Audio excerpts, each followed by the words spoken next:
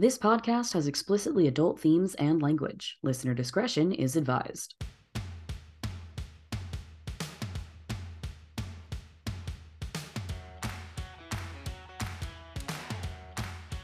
Hi, listeners. We hope you've been enjoying Kinky Queries. We really love making this podcast and would really love to hear from you. We would really love to hear from you. We need your questions, whether it's giving us a review, sending us a question on our website or on Spotify or on our Instagram or on Twitter or on FetLife or any of the other socials that we're on. We're on Tumblr. Send us a question so we can answer them. You can just find us at kinkyqueries.com and scroll to the bottom of the homepage if you choose that avenue, or just send us a question on any of our social platforms about kink, queerness. You can also just say hello. We never reveal any names of the question askers on the podcast without your consent. We hope to hear from you soon. Well said. This is Kinky Queries, a podcast where you send in questions and we work out the kinks, or more often than not, work in the kinks. My name is James. My pronouns are he, him, and I'm torn between talking about going to Dyke Day this weekend or the 600 pages of fanfic I just printed out. This is both? Okay. Both. Well, here's the problem with talking about Dyke Day, aside from the fact that it was amazing and I had a great time. The problem is these episodes come out so many weeks after we record them that it just feels silly. But yeah, my name is James. My pronouns are he, him, and as a he, him lesbian / Dyke adjacent person, I really enjoyed Dyke Day this weekend in sunny Los Angeles, and I don't mind saying that I was there because it's a massive event. There are a lot of queers there. I had a great time at the Leather Tent. I had a great time with the burlesque shows and the drag king shows. Really loved all the community tables. I learned about a new print shop that I'm really excited about. Yeah, it was a good time. Had a little picnic. And then what you printed out, the second bit. Oh, yeah. Well, I mean, so this is a gift for a mutual friend of ours. I'm shocked. Yeah, well, this was our Secret Santa thing, right? I sent a little note with it saying, send me whatever fanfic you want, and I will custom print it for you, because I've been into bookbinding recently. Here is, listeners are not going to be able to see this, but Iris can. This is a book I printed for myself. It's only 20,000 words, but this is a book that I made. I mean, I didn't write the words in it, but I printed it out and now it exists. Yes. But, and if you want anything like that, you are welcome to it too. I just ask that it's smaller than this. This is too much. This is 200,000 words. This is longer than Pride and Prejudice. This is longer than most novels, actually. This is so much. I'm having so much fun. I've started stitching it. You can kind of see where the thread is here. Mm-hmm. Anyway, bookbinding's really cool. I'm a big fan of it. And this is very literally 627 pages. Is that a lot of different fan fictions added together, or is it just one massive friend? It's one massive BBC Merlin football AU. It's I love hyper so specific. It just really says everything about this friend. It's kink involved. It's rated E for explicit. I haven't read it, but as I'm printing it, I'm skimming it a little, right? And I'm like, oh, that's spicy. That's whoa, that's spicy. Yes. Big fan. Love distributing pornography to the masses. Hi, everybody. My name's Iris. I use they, he pronouns, and I just visited Chicago this past weekend. And part of my travels was freaking out my grandmother and going to the Leather Archives and Museum. The first part of freaking out my grandmother is that I wore my bright gold 8-ass earrings in front of her, and she noticed and asked questions, and my entire family laughed at this entire exchange. So these earrings, sorry, glasses or earrings, I misheard. They are earrings. They are bright gold. They're giant hearts, and one says eat and the other says ass. Nice. Okay, gotcha. I love that. It is a heckin' vibe. My grandmother did not like them, and I wore them 2 days in a row because of that, and I stand by it. And then the Leather Archives were amazing. I lost my freaking mind in there and had way too much fun, and we're gonna hopefully dedicate an entire episode to what the Leather Archives are. But I got to talk to the librarian and found a bunch of books for my breeding kink study, and I now have historical precedent for my breeding kink study, and I'm really excited about it. Oh man, that sounds really exciting. Congratulations. Yes, it was a very productive weekend. Damn. I'm very glad for you. The Leather Archives sound really, really cool. I didn't realize they were in Chicago. They're in Chicago. I've seen the traveling tour at a bunch of conventions previously, being like, oh, this is so cool. I want to learn more. Da da da da. And I had a free afternoon from Family Nonsense. And I was like, ooh, I'm going to go on a sex positive tour. So I hit up the Leather Archives, 2 feminist sex toy stores, and accidentally wandered into a drag show. So Wow. a very productive afternoon. Yeah, damn. Accidentally wandering into a drag show is like It's Pride kind of Month. I mean, yeah, that's fair. I'm just sitting over here just like I literally I think at Dyke Day this weekend that was the first time I've ever actually seen a drag performance in real life. Oh, really? Which I know is a shame. I just like, well, I don't like going to like bars usually, and I've Mm. never been to like drag bingo or anything like that just because like I don't know, I like moved out here and like already was in gay like 301, and like your first drag event is like a gay 101 thing. Like everyone kind of had already assumed I had done that. So yeah, I'm looking forward to going to like drag bingo, and like obviously like I'm in Los Angeles, so I'm by Hamburger Mary, so I can go like see drag basically any night of the week I want. I'm intentionally not going during June because it's going to be fucking packed. So Yeah, probably that's fair. probably going to go later this year. Seeing a drag event is something that I've been like very intentionally crafting and like really looking forward to, and you're just like, yeah, I just stumbled into this thing. Yeah, I was in Andersonville. I was wandering through, and there was just like this big drag show, and I was like, cool. I love It's that. on my way to early to bed. I should go dance in the crowd that is outside and hang out with a bunch of people, and then I'll go to the sex toy store. Well, hell yeah. Well, I'm glad we've both had very exciting queer weekends, it seems. Queer and kinky at the leather tent at Dyke Day. Like someone gave like a whole class on like predicament positions. I thought it was going to be predicament bondage, but it was like a very different flavor. And I liked it very much. Not quite the same as historical leather archives, but like it seems like we've both had kinky and queer weekends. I love that. We both had fun, consensual weekends. Well, as Iris mentioned a little bit earlier about like we love having questions, and we also don't reveal anyone's names unless they explicitly consent to it. We have a question from a friend of mine. I did ask them specifically how they wanted to be referred, gave them a couple of options, and they're like, "You could just call me your friend," and I'm like, "Done and done." Honestly, I thought this was such an insightful question, and I think their intent with it is maybe a little different than where we're going with it, but they basically asked like how did you navigate kink as you were starting out your journey in sex? What was it like for you as high schoolers or early college students having sex and having specifically like kinky sex?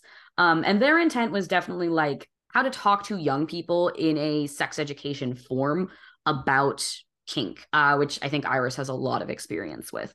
But honestly, I think my excitement with this question is sort of a retrospective of sorts, because there's a lot of things I would do differently with my kink experience. And there's also like a lot that I like to tell people now who are beginning their kink journey, but very specifically the lens of kink as a component of sex education. Because kink is a component of sexuality for a lot of people, while I don't think sex ed needs to get into all the details of kinky sex, I think sex ed needs to address that kinky sex exists in the same way that sex ed needs to address that queer people exist, that asexual people exist, that like there are safer sex options, in the same vein that they talk about STIs as well as like social emotional components of sex.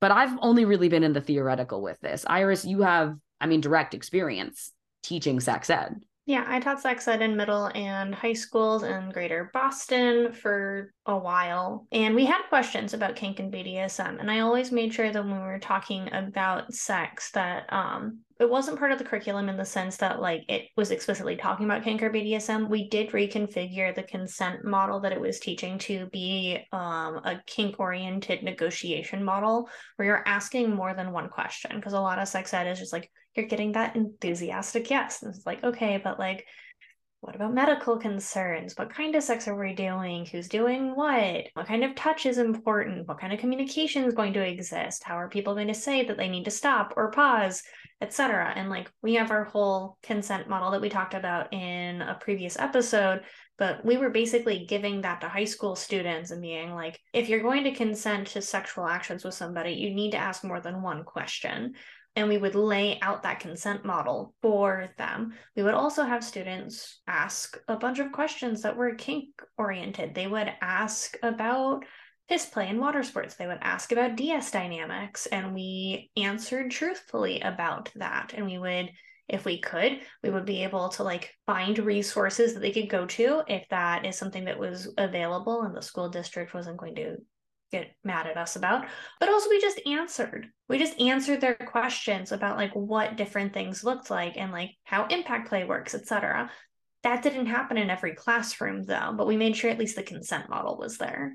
Yeah, I definitely think that when people get all like up in arms about like sex education, I think that's such an important thing to remember that like kids are going to learn about these things, whether it Oh is yeah. through the internet or through their friends, or like I was just talking with someone where like as like a young child, it was something they had just stumbled into. They didn't even really realize what they were doing, but they can look back at it as an adult and be like, oh, I was engaging in kink without knowing what I was doing, in the same way that like very, very young children will like touch their genitalia because it's there, and like teaching them the appropriate time to do that, the way to not let other people do that, I think is just as important when it comes to teaching kids about their own biology as it is to teaching them any questions that come up about kink. I think that's a really good framework that like it wasn't something you were, you know, going out of your way to bring into the classroom, but it was something that they were bringing to you that they had questions about. Right. Like I offer the consent model, and then from there were questions that came out of that because, boy, golly, does our media have a ton of kink representation in it without calling it kink.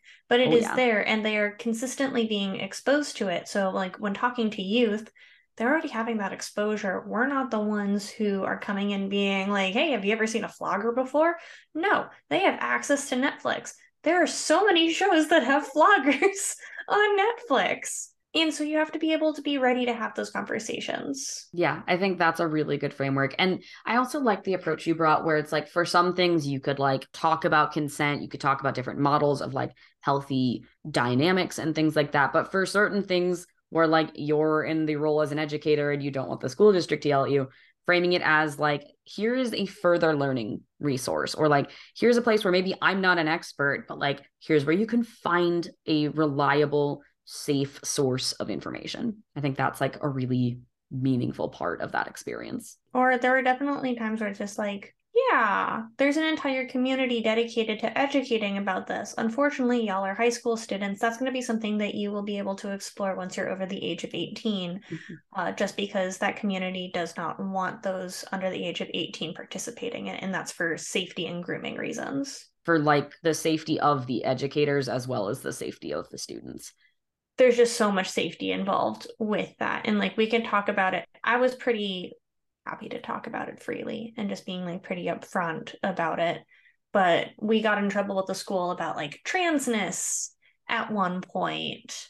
If we're having issues with talking about transness, like I can't really be like super upfront and like bringing it to students' attention. But if they are asking questions in the anonymous question box, heck yeah, great, wonderful. Ask all the questions you want. I will answer bluntly and like give you as much resources as possible. But I can't really bring the information to you without the question, is really how that started getting facilitated. Similarly with abortion, it wasn't part of the curriculum. We weren't supposed to be talking about it, but if a student asked about it, we could easily educate about that. Fascinating. It's like a reverse don't ask, don't tell. Yeah, it was really, we would have done the curriculum differently if we could have. It's just that we had limitations being working in a community health center, being brought into a public school system. Right. And there was an expectation of what they wanted us to teach based off of what they needed, which is super fair. They needed those things, but students needed more than what that curriculum covered. Right. That is for a lot of sex education. The curriculum doesn't cover it all. So there needs to be openness and flexibility. Yeah. And that kind of like reminds me of my own sex education experience. I went through so much of sex ed bored out of my mind because I had learned all of that like years ago. And it was the kind of thing where like by the time they were talking about like sex and like consent and stuff like that, like I had already been exploring kink. And my best piece of advice for young people getting into kink is to go as slowly as you can make yourself go. Because I was like under 18 and just like wanting to dive in with the partner I was seeing at the time, who was also the same age as me. And just that urge to like go, go, go and like try everything and dive into the deep end really, really, really ended up hurting me and my partner, I'm pretty sure. To the best of your ability, if you are a young person or even just an older person starting to explore kink, go slowly. Try things out in small doses and just like understand that while something might be really fun in theory, in practice, you might feel differently about it. So knowing those like ground rules for yourself before you just dive into the deep end and like get involved in something longer term or something that is overly complex is going to benefit you immensely. Um, because yeah, even though I was bored out of my mind during sex ed in high school, I would have really benefited from hearing more about like how to have safer relationships or how to have balanced power exchange. And obviously they're not going to teach you that in sex ed. I did. I taught about that, but not necessarily from a kink perspective, just from like a let's talk about power dynamics within relationships and where power lies and how you can talk about that. Hell yeah. It wasn't specifically from like a kink perspective from like, but more like a domestic and sexual violence perspective. Yeah, I think that would be something that would be beneficial. And I imagine it's safe to say you are the exception, not the rule when it comes to sex educators. Those kids had no idea that they had a trans pansexual kinkster in their midst teaching them things, but hopefully it helped. Yeah, I can definitely imagine that it did. That kind of information would have saved me a lot of trouble because I took what was an unbalanced power dynamic in what was formerly a vanilla relationship and said, well, if I formalize this into a kink relationship, maybe that'll make the problems go away. And it, in fact, made the problems worse. So that's I think a really helpful perspective to have. And I guess more to my point was I thought when and I say this with all the kindness in my heart because I remember being 17 and thinking I knew everything. And I knew a lot. I think 17-year-olds know a lot of things. They do not know everything. I am 28 and I don't know everything. And I think being in that sex education class and being bored out of my mind, thinking that I knew everything already, really bit me in the ass because I thought I knew better and I very much got very badly hurt. Yeah, so I didn't really have sex education growing up because we flipped schools so many times from moving that I missed it at our high school. And I missed it at the high school before that because it was supposed to happen junior year, which is way too late, but okay. And I just missed a lot of things from like that perspective. I was very much raised Roman Catholic, which also bit me in the ass. And I had limited internet access. So I tried a lot of things for shits and giggles. And one of the first people that I was seeing in high school, was like rummaging around the house. My mom had just gotten this new like trunk thing and it had a riding crop in it because it was like a horse trunk. And it came with a riding crop. And I was like, ooh, that looks fun. And I took it and I played with it. And I played with it solo-wise and loved it. And I brought it to my partner at that time, being like, hey, can we play with this thing? And completely freaked them out pertaining to our sexual relationship. And because of that, even though I was very like, we don't have to do anything with it, but I found it, I've been having a lot of fun with it, would like to incorporate it into like what we're doing, completely freaked him out and felt like I had to hide that aspect of myself for a while. Oh, that sucks. That's okay. I found my people in college. Technically, I had my people in high school. I just didn't know it. But in college, I was definitely much more able to like feel open once I started talking to other individuals who are definitely more sex positive. And I was out of the household that I was living in. I still had the riding crop because my mom didn't notice that it was missing. But I told her later, and by later I mean like 2 years ago, I told her and she's like, you were the one who took it. I'm just like, you can have it back if you want. And she doesn't want it back. I don't know why. I offered to buy her a new one that has never been used. I'm very open about sex in my family. Sometimes it goes well, sometimes it doesn't. But basically in college, once I noticed that like there was a ton of people who were like experimenting and playing with kink, I kind of just did like an underground club in my dorm room where we would meet once a week. We called it Kink Club.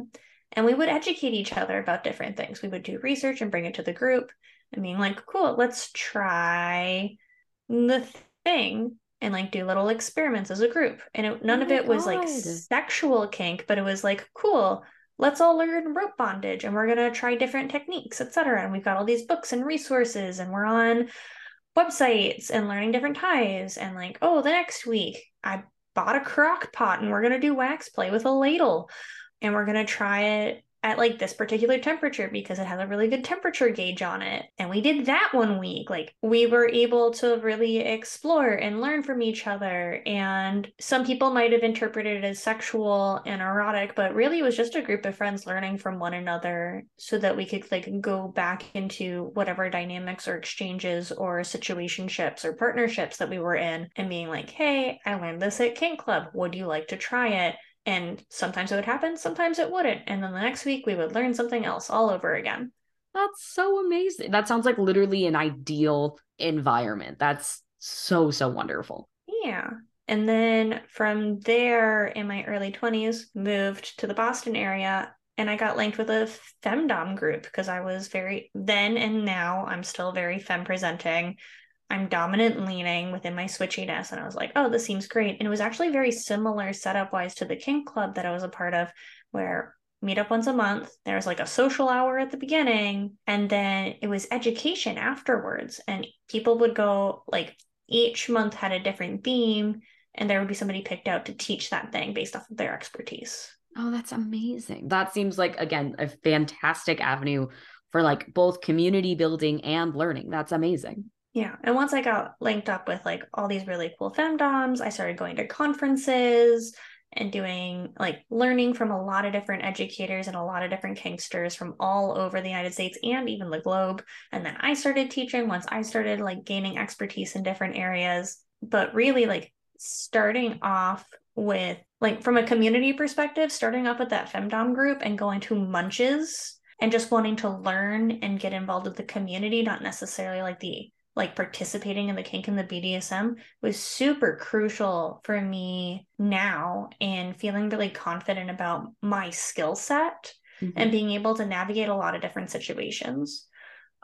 Where if I had just jumped into, which is what I initially wanted to do, was just jump into like I found a writing crop in this thing my mom bought and I've been playing with it and it's really fun, and integrate it into my sexual life with a partner, I don't know where it would be. Yeah, I think that's like a really, really good takeaway to lean into community and also like education. And like I very much found as much education as I could, but was completely isolated. I could not talk to anyone about it. And that's why the problems got as bad as it did. Aside from the kink being a problem, I was also like, you could set your watch to the cycle of abuse happening in that relationship. It was like clockwork.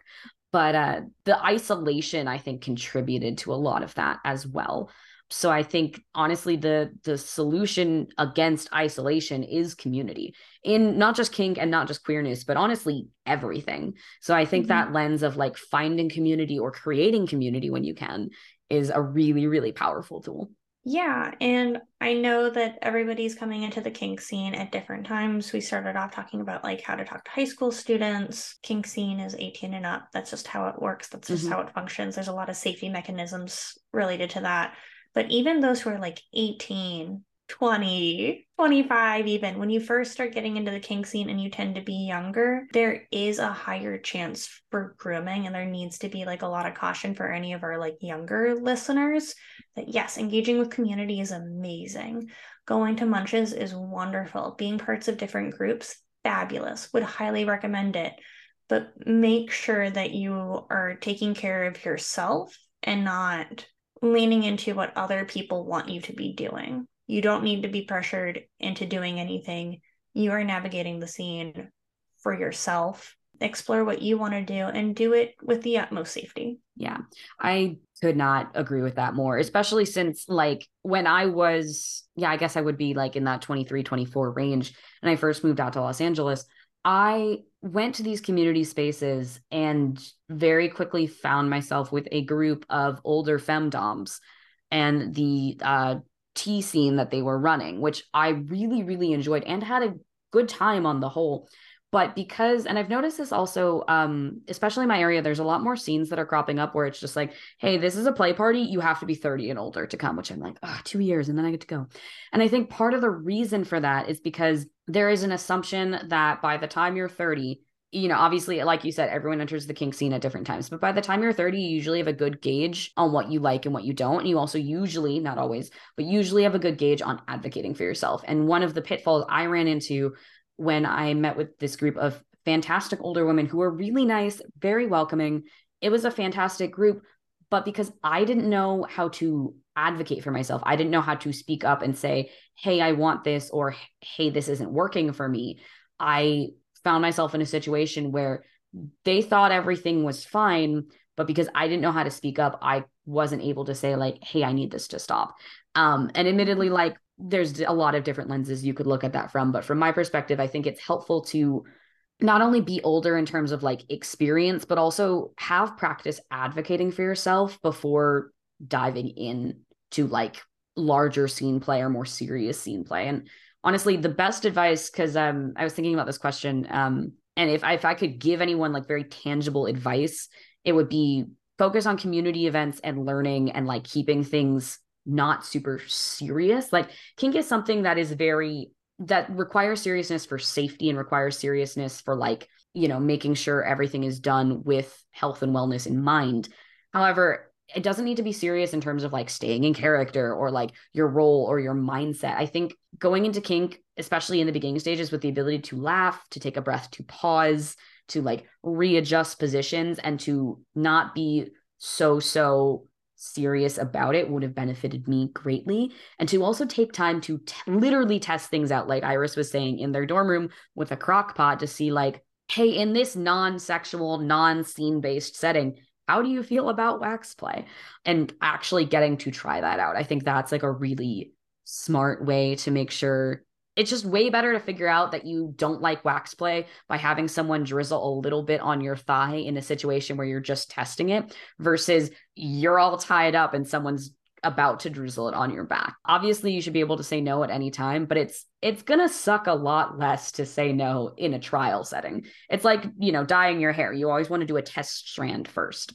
Yeah, I also want to throw out there, like, you should not be trying wax play while you're already dealing for the first time while already doing other things. You should definitely be testing a kink on its own before you start adding Absolutely, things yeah. to it. Yeah, and wax play in particular too, because like your skin may have allergic reactions to wax. Like we just talked about with lube, you always want to do a test strip for wax as well to see how your skin reacts to it. But yes, Iris, I agree with you on paper so much. In practice, I have made that mistake before, and I'm using it as an example, not wax play in particular, but I'm using it as an example to be like, hey, don't do this. As much as I love kink and BDSM, I sometimes feel like I am a walking example of what not to do. I'm a walking example of someone who's lucky, honestly. Well, and that's wonderful. And I'm very, very happy for you about that because it's a lot of really positive experiences that you get to share. Yeah. I do want to throw out there because you were talking about like the 30 and up events. And so some people who are interested in kink or kinksters themselves who are not within like that age level at this point in time might be listening being like, oh, the scene's not going to be like super cool for me. There's events for you too. There's literally groups called the Next Generation or TNG that are meant for individuals that are like, sometimes it's 30, sometimes it's 35 and younger. And it's specifically a space for like newer people who are playing around with kink and BDSM and fetish to make connections with each other and also like learn from one another as they're exploring. And so like those groups are there for younger people as well. There are groups for older people. There's like just so many freaking groups based off of like so many different things within the kink and BDSM community that like you will definitely find your space. Also important to note for TNG, it is not a Star Trek specific kink event, though I am so certain those do exist somewhere. But yeah, the first time I heard about the Next Generation as like a kink event, I'm like, they have kinky Star Trek? Oh my God, sign me up. And then I was like, oh, that's also cool. But oh, that's also cool. You mean, oh, that's also necessary. Yeah, there's just so many different aspects of the community, but like starting with education, starting with like getting to know people, learning in small groups, whether that's like classes or conventions or like a femdom group. There's just so many different things that you can do to learn before and to like do things slowly, as James was talking about, starting off slow, not biting off more than you can chew. There's always time to add to your kink repertoire. You don't have to do it all at once. It's tempting. It's lovely. But like, you will gain that experience over time. Yeah, I think that was absolutely brilliantly said. Well, thank you so, so much for listening as we talk about some of our favorite things. I love, reflecting. I love learning from past mistakes, and I love learning about wonderful adventures that Iris has had. So if you've got a kinky question for us and there's something you want to learn, send us your queries at kinkyqueries@gmail.com. Feel free to follow us on Twitter, Instagram, Tumblr, and FetLife at kinkyqueries, or check out our website, kinkyqueries.com. We'll have our next episode ready for you real soon. Thanks so much for listening.